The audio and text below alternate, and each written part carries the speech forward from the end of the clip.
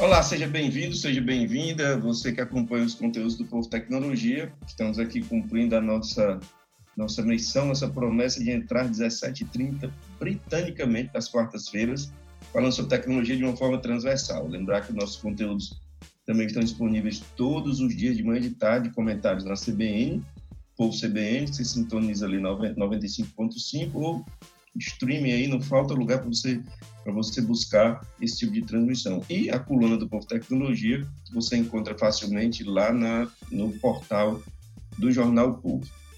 A gente vai conversar hoje sobre tecnologias avançadas para a educação híbrida, mas a gente não se prende a isso, não. A gente vai conversar sobre questões aqui, muitas, de Brasil, de tecnologia, de mundo, de onde é que a gente está indo dessa grande onda de digitalização. Enfim, quem a gente tem o prazer aqui de receber para conversar nessa quarta-feira é o Flávio Póvoa, que é o gerente de Engenharia de Sistemas da Aruba. E ele, que é ligado à HP, um gigante global, e a gente tem o prazer de conversar com ele aqui. Flávio, obrigado por ter aceito o nosso convite, por estar aqui dividindo seu tempo, sua expertise, seu conhecimento com a gente do POVO Tecnologia. Seja muito bem-vindo, viu? Obrigado, Hamilton. Obrigado pelo convite, é um prazer estar aqui com a audiência de vocês do POVO Tecnologia.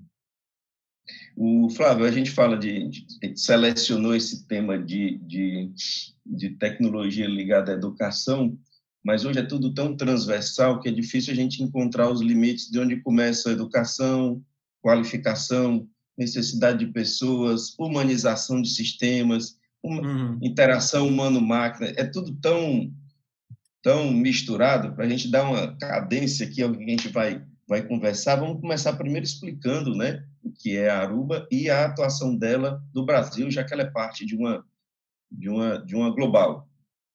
Perfeito. Bom, a Aruba é uma unidade de negócios da Hewlett Packard Enterprise que é responsável por soluções de conectividade e segurança. Então, nós fabricamos equipamentos de telecomunicações que vão desde os equipamentos Wi-Fi, por exemplo, que equipam as escolas, é o principal método de acesso dos alunos, por exemplo, dentro das salas de aula, até tecnologias de conexão, né, switches, roteadores, links de WAN, e equipamentos para data center. Então, nós trabalhamos com toda essa linha de conectividade dentro da nossa unidade de negócio, e a HP Enterprise, a Hewlett Packard Enterprise, de forma mais ampla, trabalha com todas as soluções também de computing, de armazenamento e de nuvem, também para todas empresas de todos os tamanhos.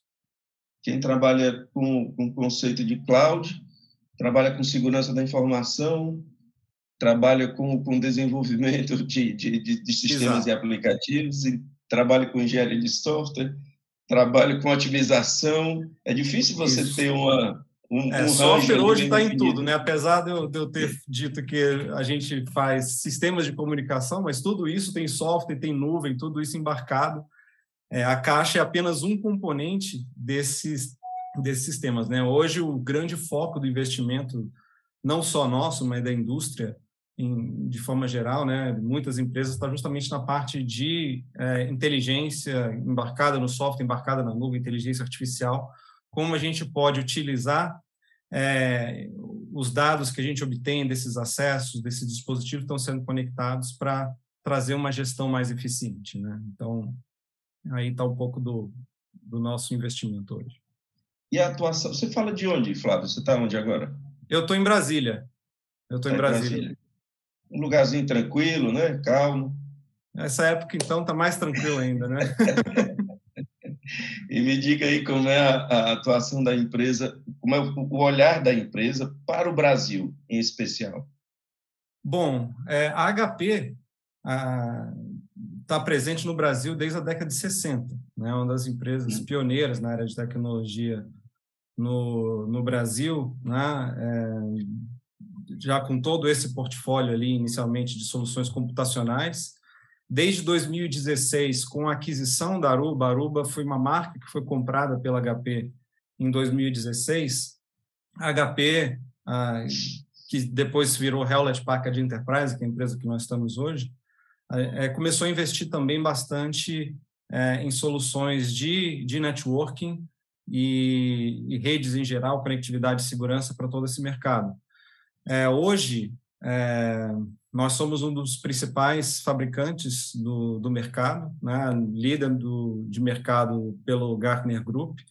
Aqui no Brasil, a gente tem uma base instalada bastante relevante e educação é uma das verticais que a gente tem mais foco, tanto no Brasil quanto no exterior. Boa parte das universidades nos Estados Unidos, por exemplo, usam tecnologia da Aruba, e aqui no Brasil também é um mercado onde a gente tem uma força muito grande, desde escolas de nível primário até ensino superior, né? Então, a gente tem investido bastante no Brasil. A gente tem um centro de desenvolvimento também no Brasil, que fica em Porto Alegre, onde várias Porto das Alegre, né? soluções...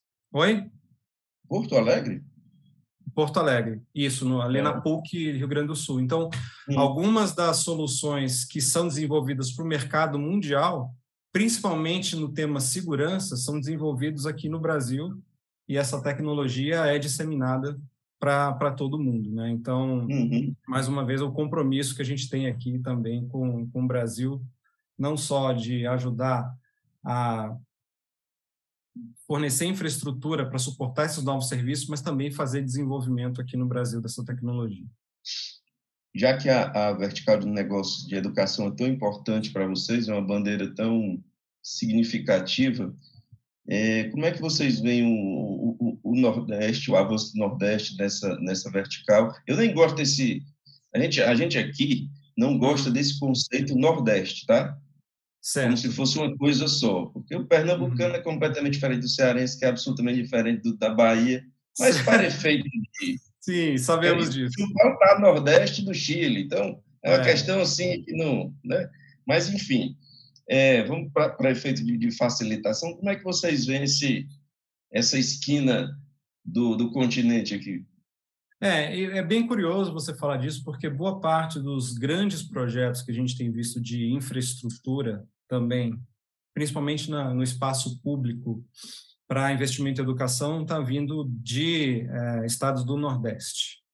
Eu sei que eles tiveram muitas iniciativas inovadoras aí de método de ensino, de tecnologia também embarcada para ensino, né? E eles tiveram resultados bastante expressivos. Eu acho que alguns dos maiores números aí de testes nacionais e internacionais de ensino básico estão no Nordeste, né? E a gente tem visto cada vez mais esse movimento também de transformação digital partindo de instituições do Nordeste, né? Então, mas isso se diz pós-pandemia ou a transformação digital já vinha ocorrendo? A gente já vinha vendo algumas iniciativas antes da pandemia, né? De conectar essas escolas, de fornecer acesso internet, conteúdo digital para esse aluno dentro da escola e fora da escola. A gente já vinha vendo isso antes da pandemia, mas com a pandemia, acho que todos nós já ouvimos algumas dessas estatísticas. Esse processo de transformação digital aí se acelerou ali de 2 a 5 anos em poucos meses. E nesse momento a gente tem visto bastante também crescimento em iniciativas de transformação digital também vindo do Nordeste, principalmente setor público. Setor público? Sim. Que é um setor que tem muito a crescer, a se desenvolver, precisa, embora tenha um processo um pouco mais difícil de implementação, mas tem um mundo aí para se crescer, não é isso? Sem dúvida. Por mais investimento que o setor público tenha feito antes da pandemia, ainda ficou um gap muito grande em relação ao que institutos privados haviam feito, né? Principalmente por conta de acesso de alunos da escola pública à tecnologia, né? No momento que, por exemplo, a gente teve essa fase mais aguda da pandemia, onde os alunos teriam que estudar de casa, nem todos os alunos da rede pública tinham acesso à internet de qualidade e dispositivos para trabalhar. Acho que só os segmentos mais altos da população tinham, por exemplo, computador em casa, né? Então, isso resultou em um gap de aprendizagem aí que está buscando ser minimizado e coberto nesses anos agora. Mas ainda não está superado. Não, longe de estar superado, né? Tem vários, eu diria que esses alunos aí que tiveram presentes nessa fase mais aguda da pandemia tiveram um gap de aprendizagem que ainda vai tomar um tempo para que isso seja recuperado, mas acho que vai ser um foco bastante grande de investimento dos governos aí nos 3 níveis, né, municipal, estadual e federal, para os próximos anos, para visar fechar um pouco esse gap digital, digamos assim, entre o aluno das escolas privadas e das públicas. Embora o Ceará tenha sido historicamente, esteja sendo um destaque na qualificação, ali nos primeiros lugares sempre da educação pública, em comparação com o Brasil, né? Agora, essa comparação, eu queria fazer uma comparação com algum outro lugar do mundo que a HP ou a Aruba tivesse presente e são vários, mas é difícil fazer essa comparação por conta da diversidade e das culturas diferentes, distintas e das realidades econômicas, né? Mas como é que a gente poderia fazer uma comparação, Flávio? Que comparação que você poderia me trazer, assim, não sei se na América do Sul, mas com um país razoavelmente parecido, de características parecidas? Bom, o que eu posso dizer, eu não vou poder te precisar em termos de indicadores educacionais, porque, como você falou, isso é mais uma impressão sua, efetivamente. Do ponto de vista de tecnologia, a gente tem visto que o Brasil tem tido algumas iniciativas bastante inovadoras nesse setor. A gente sabe que muitas coisas começam lá fora e são trazidas para cá, mas muitas coisas, muitas tecnologias e muitas abordagens estão sendo trabalhadas aqui no Brasil, né, e sendo usados como referência também para o mercado mundial. Eu gostaria de citar algumas que foram feitas, inclusive, em alguns clientes nossos aqui no Brasil, que são algumas abordagens bem interessantes de uso de tecnologia na educação, já nesse momento pós-pandemia, né? A gente sabe que tem um dos desafios importantes da educação, quando se tem ensino híbrido, o pessoal trabalhando e estudando remotamente, é criar engajamento, como fazer com que aquele aluno tenha interesse por aquele material, né? Então, técnicas, por exemplo, de gamificação, de usar jogos para apoiar na educação, né? A gente tem visto algumas escolas, universidades usarem jogos como Minecraft, por exemplo, para auxiliar no ensino de matemática, formas geométricas, volumes, esse tipo de coisa, né? Então, é algo que a gente tem visto bastante crescimento. Alguns clientes nossos têm usado algumas tecnologias bastante inovadoras também, por exemplo, de localização, né? Usando a localização do aluno dentro da sala de aula, por exemplo, para automatizar processos de frequência escolar. Ele vê se o aluno está dentro da sala e a frequência é automaticamente computada. É algo que eu tive falando com os meus pares no exterior e eu não vi uma instituição usando algo semelhante, algo que foi desenvolvido por uma empresa aqui no Brasil, em conjunto com a nossa solução de infraestrutura, né? Uma empresa de desenvolvimento aqui no Brasil. E teve uma escola também em São Paulo que usou uma tecnologia também bastante interessante, também nessa parte de localização, para uma feira de ciências, onde tinham vários experimentos, né, vários estandes com vários experimentos, e eles precisavam votar qual era o experimento mais relevante, mais importante, ali, mais bem avaliado.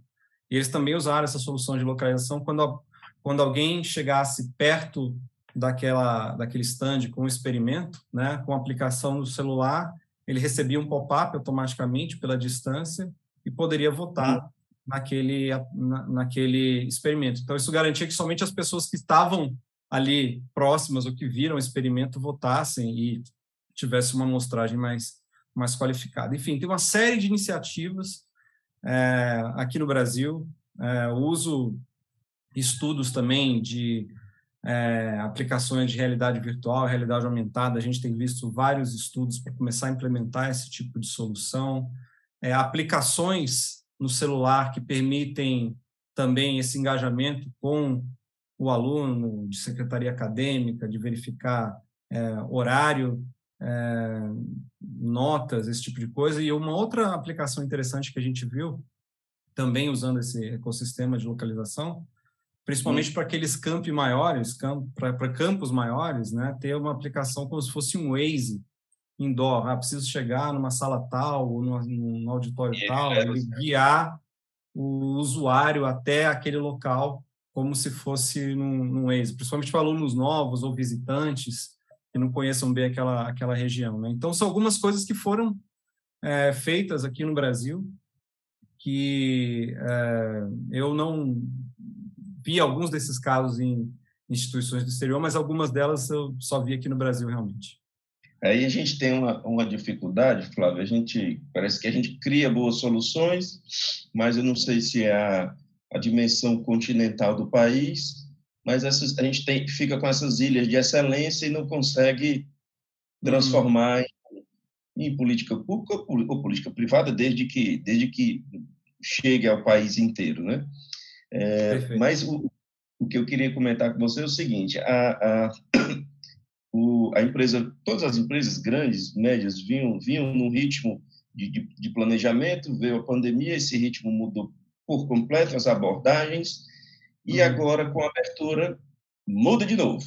O que eu quero saber de você é o que foi embarcado que ficou e que vocês entendem como o futuro ou da educação ou da tecnologia para a educação, o que vocês entendem aí como tendência? Perfeito. Essa pergunta foi muito boa, porque essa questão da pandemia foi a questão de fazer do limão uma limonada em várias frentes, né? Não só na educação, mas em várias outras empresas com quem a gente conversa, que já tinham, por exemplo, uma iniciativa de trabalho remoto, que tinham isso em estudo, mas ainda não estavam convencidos da viabilidade. Depois da pandemia, isso se provou viável e produtivo, né? E nas escolas não foi diferente. Muitas escolas tiveram que, ou praticamente todas as escolas tiveram que mudar rapidamente para o ensino remoto, né? E isso varia muito, né? Se for educação primária para educação superior já tinha várias iniciativas nesse sentido, mas isso hoje foi incorporado de forma permanente em várias instituições. Até a própria escola do meu filho aqui, por exemplo, que voltou já há bastante tempo o ambiente presencial, mas dão a opção, se, por exemplo, o aluno estiver doente ou com uma febre, ele quer participar da aula, ele pode participar da aula através desse ensino híbrido e pode interagir com os outros colegas em sala. Né? Oi? Fica alternativa. Fica alternativa, é algo que antes não existia, né? Se o aluno tivesse doente ou tivesse que fazer uma viagem, alguma coisa assim, ele estaria sem o conteúdo da sala de aula, né? E isso é algo que foi incorporado realmente em várias escolas e tem essa possibilidade de não só assistir às aulas, mas participar das aulas, né? Interagir com os colegas, interagir com a professora, é justamente uma das vantagens do ensino híbrido. No caso do ensino superior, né, isso foi muito mais exacerbado ainda, porque já tinham várias iniciativas de e-learning no ensino superior, e isso hoje se tornou realmente um leque bastante amplo. Eu fiz, por exemplo, uma inscrição no MBA, que você pode escolher, você quer remoto, você quer híbrido, você quer presencial, e você pode fazer de acordo com a sua conveniência, né? Então, essa possibilidade de ter a educação de forma assíncrona, que você pode compatibilizar ali os horários com a sua agenda, é algo que é bastante proveitoso e você pode tirar proveito no momento que você quer assistir uma aula ao vivo e você também ter essa possibilidade. Então, essas são algumas das tecnologias que foram incorporadas durante a pandemia. Tem uma outra importante também, que é a nuvem, né? Nuvem. Muitos sistemas ainda em escolas eram sistemas que estavam ali on-premise, mas, poxa, se não tinha ninguém na escola, como é que iam ser alimentados, como é que iam ser tratados todo aquele sistema? Então, vários sistemas de gestão também passaram para a nuvem, aplicativos de colaboração, como o que a gente está falando aqui. Então, essa migração para a nuvem também aconteceu junto com esse acesso remoto, né? E hoje a gente vê isso bastante presente também nas instituições de ensino. Quando a gente der um um novo salto tecnológico aí de 5G, que isso foi uma realidade cotidiana. Uhum. O que muda de novo? Olha, é algo que já está começando a acontecer. Tá? O 5G já tá sendo implementado aqui no Brasil, como vocês sabem, e o alto throughput, a baixa latência que ele proporciona, vai permitir o uso de várias outras aplicações. O 5G ainda está bastante restrito em termos de dispositivo, né? Mas as aplicações que ele habilita já estão começando a surgir. A gente falou essa questão de inteligência artificial, dessa questão de realidade aumentada e realidade virtual, é algo que algumas instituições já estão começando a utilizar. Por exemplo, escolas de medicina que podem, através de um óculos de um ambiente de realidade virtual, permitir que o usuário possa simular uma cirurgia num ambiente controlado, né, sem causar maiores danos, ou permitir que aquele aluno tenha uma experiência, por exemplo, um laboratório de química, que ele pode misturar as coisas ali, testar sem o risco associado a isso, é algo que já está começando a acontecer, e isso necessita, claro, de requisitos de comunicação maior. Só que o 5G é uma das tecnologias que permitem isso, né? A tecnologia de Wi-Fi, que hoje é onipresente, digamos assim, nesses ambientes, né? Também evoluiu, incorporou algumas dessas tecnologias, ou compartilha algumas dessas tecnologias com 5G. E a gente tem um padrão mais novo do Wi-Fi, que é o Wi-Fi 6E, que tem um throughput 3 vezes maior do que tinha o próprio Wi-Fi 6. E no Brasil, a gente tem uma situação privilegiada, porque a Anatel ela disponibilizou uma faixa de espectro bastante ampla para a utilização do Wi-Fi 6E, são 1.200 MHz, assim como nos Estados Unidos e alguns outros países, mas na Europa, por exemplo, isso é só metade. Então, isso vai permitir que organizações de todo tipo, e principalmente instituições de ensino, possam ter acesso a essas aplicações de alto throughput e baixa latência com um custo muito mais baixo do que seria com o 5G. Porque o Wi-Fi usa frequência não licenciada, os equipamentos são mais baratos, ele tem uma retrocompatibilidade com vários outros dispositivos que vai permitir tirar proveito disso. Inclusive, a gente já começou a implementar essa tecnologia nos Estados Unidos, por exemplo, a Universidade de Michigan, ela tem 17 mil access points que já estão começando a ser migrados para essa tecnologia do Wi-Fi 6E.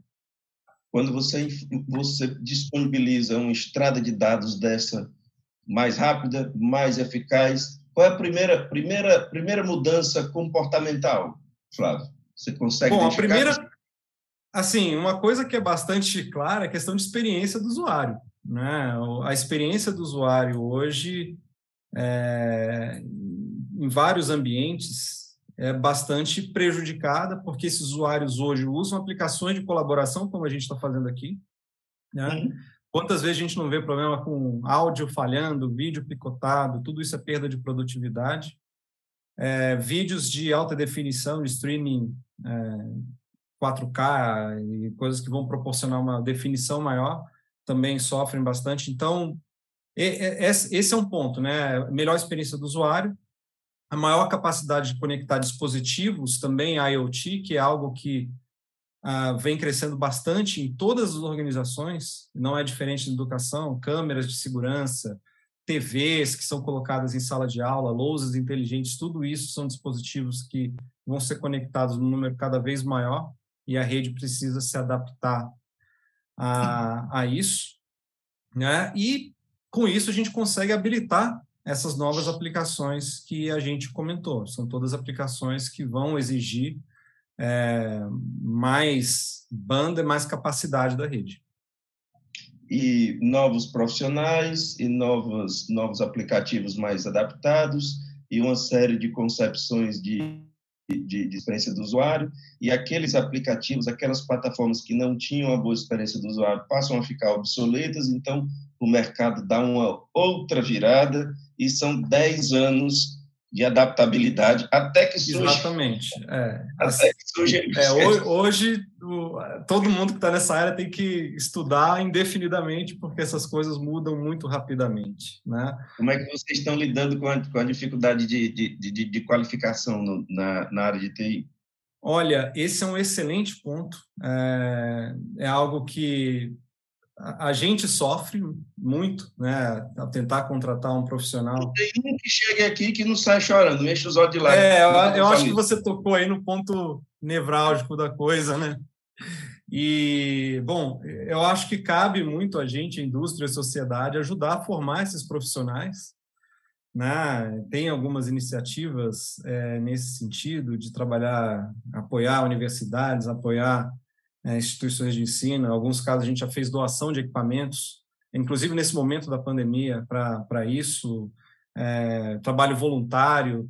Enfim, a gente tem um gap bastante grande de profissionais dessa área, e para as próprias instituições de ensino, um dos grandes inibidores desse tipo de tecnologia não é nem a disponibilidade da tecnologia em si, mas profissionais para fazer isso acontecer, né? Então, a gente tem trabalhado muito forte na parte de automatização, o que a gente pode automatizar, o que a gente pode simplificar, mas claro que, no final das contas, precisa ter um profissional para estruturar esse ambiente, identificar os requisitos e colocar a solução tecnológica mais adequada, né? E aí é trabalho aí de todos nós, governo, sociedade, de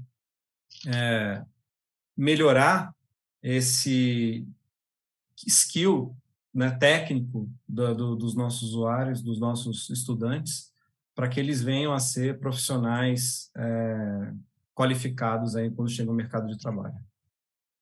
Qual a aposta da Aruba no Brasil recente, principalmente com tantas mudanças aí, Flávio? O que vocês mais apostam de crescimento nos próximos anos?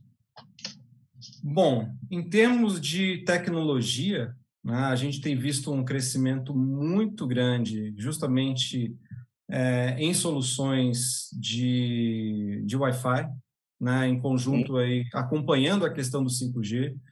A gente viu que o 5G e o Wi-Fi eles têm já andado juntos, eles têm sido muito mais complementares do que concorrentes, uma vez que o 5G tem puxado essa demanda por mais alto throughput e baixa latência, isso tem causado também um aumento muito forte na demanda por soluções de comunicação, né? O ambiente de trabalho hoje, o ambiente de estudo é um ambiente muito mais dinâmico, né? Onde é usado muito mais aplicações como vídeo, por exemplo, isso tem demandado muito mais da rede. E o outro extremo também, que é o data center. Pois não, pode ter alguma pergunta? Eu acho que o seu cliente vai mudar também, viu? O comportamento e a exigência dele, viu? Não, sem dúvida. Isso já mudou, né? Até quando a gente falou até se a gente pegar na ponta, os próprios estudantes que estão voltando hoje para as escolas são estudantes diferentes daquele que era 2 anos atrás. Eles são muito mais proficientes em tecnologia. Isso eles é sabem perceptível. muito mais do que quer. Oi? Isso é perceptível.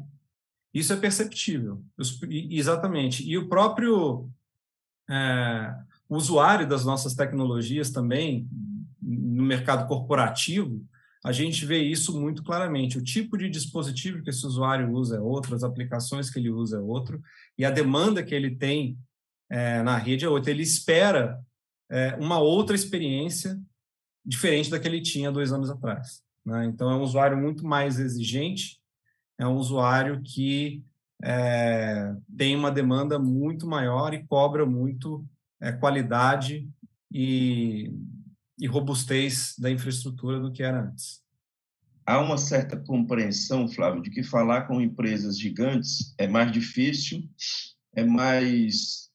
existem mais barreiras, é mais complicado reclamar, pedir, solicitar, etc. Como é que vocês tratam essa questão do usuário pequeno, no usuário individual pequeno, querendo entrar em contato com a empresa? Bom, a gente é uma empresa grande, né, mas até a Aruba tem um pouco de DNA de startup, né? A Sim. gente tem buscado tornar esses processos mais ágeis. A gente trabalha com uma rede de parceiros muito qualificada que dá essa capilaridade para a gente de estar presente em todos os mercados, e esses parceiros têm um contato muito rápido conosco. E nós, e meu time em particular, o time de engenharia de pré-venda, ele atua não só suportando esses parceiros, mas eventualmente suportando os clientes finais. E a gente tem todo o interesse de conversar com clientes aí, de qualquer que seja o tamanho, e a gente está crescendo a nossa estrutura justamente para suportar essa maior demanda, né? Então, a gente tem buscado justamente isso, aumentar a nossa abrangência, ter mais braços aí em campo, para ajudar a suportar toda essa demanda que a gente tem visto crescer. Eu faço essa pergunta, Fábio, porque comunicação virou um imenso desafio, né? Uhum. Tanto do ponto de vista de você administrar a comunicação que chega para você, como você ser decodificado pelo mercado para o qual você quer dizer que você tem isso, que você tem aquilo, que você tem um produto X, que você tem um produto Y, que você quer ser compreendido de tal forma. Então, Uhum. isso, tanto do ponto de vista da mensagem que sai da empresa para a sociedade, como a sociedade que ela quer dizer para você, é um imenso desafio. Não é coisa simples. E eu já vi muita gente se perder nesse processo e não conseguir ser compreendido. Não sei se você concorda comigo. Não, eu entendo isso. Essa tem que buscar essa comunicação um pouco mais direta, né? E por isso a gente tem aumentado essa presença também de redes sociais e fóruns. A gente tem uma iniciativa que chama Airheads, que a gente tem uma comunidade de usuários que qualquer um pode participar e colocar perguntas e tratar de temas, e a gente tem membros do nosso time que participam isso diretamente, justamente para buscar aproximar a gente como empresa do nosso usuário final, né? Então a gente está tentando fechar um pouco esse gap de comunicação, digamos assim, inclusive de receber feedback, né, de clientes e de parceiros sobre que rumos a gente pode dar para uma determinada tecnologia, algum aperfeiçoamento em produtos, por exemplo, a gente pode receber comunicação diretamente dos clientes e dos parceiros. Você falou aí sobre, agora, alguns minutos, falou sobre essa história das ilhas de excelência, algumas coisas que funcionam muito bem aqui, iniciativas, Uhum. inclusive, nossa, mas e de fora para dentro? Que são bons produtos que existem no exterior que poderiam se adaptar bem à nossa sociedade, que poderia ser trazido para o Brasil? Olha, eu acho que tem algumas questões de automatização que são muito utilizadas lá fora, que ainda são pouco utilizadas aqui no Brasil. Alguns dos nossos processos ainda são muito intensivos ali em mão de obra, coisas que a gente pode automatizar. A gestão de redes é uma delas, por exemplo, né? Aqui ainda é feito muito pensando num profissional específico ou numa equipe específica que trata cada incidente, digamos assim, de forma individual. E hoje existem ferramentas que permitem automatizar boa parte desse processo, né? A inteligência artificial é algo que é muito utilizado lá fora, em vários setores, né? E em redes não é diferente, justamente Sim. para buscar antecipar situações que poderiam acontecer e já tratar essas situações, fazer otimizações de forma automática é algo que a gente vê bem desenvolvido em outros mercados que eu acho que traria um valor bastante grande para cá. A IoT também é algo que a gente vê sendo utilizado muito lá fora, que aqui no Brasil isso ainda está começando, alguns setores têm usado mais, né, como manufatura, setor de saúde, por exemplo, mas existem tecnologias que podem ser úteis aí para o ambiente educacional, por exemplo,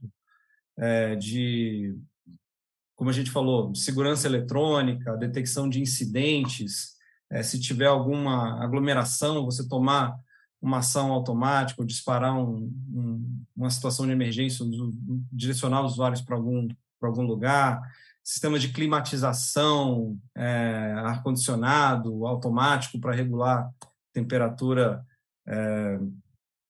de forma mais equilibrada, usar melhor esses recursos, que eu acho que a gente ainda está um pouco atrás de os mercados mais maduros em relação a essa questão. E a outra é Analytics e Big Data, né?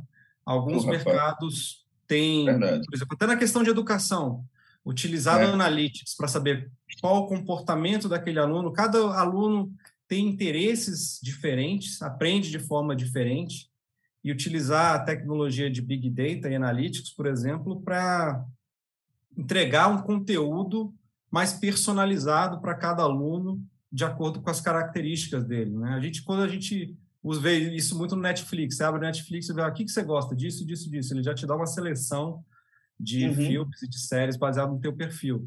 Isso é possível fazer com a educação também, né? Um aluno que tenha certo... Eu consigo entregar o mesmo conteúdo, só que de formas diferentes para cada aluno, de acordo com os interesses dele, de acordo com a forma que ele aprende melhor, ser mais visual, ser mais auditivo, ser mais fazendo. Então, eu acho que essa é uma área de oportunidade ainda bastante grande, que eu acho que a gente pode explorar aqui no Brasil. E a última, só para a gente fechar, justamente essa questão de realidade virtual e realidade aumentada. A gente tem visto vários estudos. Oi? Que tem um imenso potencial didático. Sem dúvida, sem dúvida. Eu acho que tem muito que pode ser explorado nessa área. Flávio, a gente está com 38 minutos no ar. Para a gente encerrar, o que eu não provoquei, o que eu não perguntei, que você acha importante deixar registrado e nos dizer a respeito dessa atuação, dessa vertical de negócio, dessa inserção no mercado aqui? Pois é, eu acho que o mercado educacional aqui no Brasil, como eu falei, tem algumas iniciativas interessantes, mas, no geral, a gente ainda está bem atrasado nessa transformação digital dentro do ambiente educacional, né? Existem, como você falou, algumas ilhas de excelência, mas se a gente pegar a média do que a gente vê no mercado, tem muita área de melhoria que a gente pode tirar proveito, né? De transformação das aplicações, criação de conteúdo digital, essa parte de gamificação é muito importante, eu acho que a gente precisa melhorar isso no Brasil, e até mesmo partindo do básico, né? Muitas escolas não têm acesso à internet de qualidade, não disponibilizam acesso de qualidade para os seus alunos, que já estão habituados a fazer isso dentro de casa. Como a gente falou, o usuário hoje é um usuário muito mais proficiente em tecnologia, o aluno já está habituado a trabalhar desse jeito. A gente precisa tirar proveito dessa característica desses novos alunos de estarem mais alinhados com a tecnologia, para usar a tecnologia e melhorar o aprendizado desses alunos, né? Acelerar o aprendizado desses alunos e melhorar também a produtividade e a gestão das escolas. Flávio, eu agradeço imensamente. Flávio Póvoa, gerente de Engenharia de Sistemas da Aruba, que é uma empresa, faz parte da HP, uma global, conversando sobre tecnologia avançada para a educação híbrida, mas também conversando sobre tecnologia, sobre o Brasil, sobre o futuro, sobre, enfim, nossas grandes mudanças, nossos grandes desafios. Flávio, foi um prazer conversar contigo, viu? Prazer foi meu, obrigado e boa noite a todos. Boa noite. Agradeço a você que nos acompanha, lembrando que todas as quartas às 17h30, britanicamente, a gente está aqui no ar conversando sobre tecnologia e assuntos correlatos. Você também encontra nossos conteúdos na CBN, são comentários diários, de manhã, de tarde, e a qualquer momento na coluna do Povo Tecnologia, lá no portal Povo. Obrigado a você que nos acompanha, obrigado, Flávio, grande abraço, bom final de quarta-feira, boa semana, juízo domingo no voto, e até semana que vem.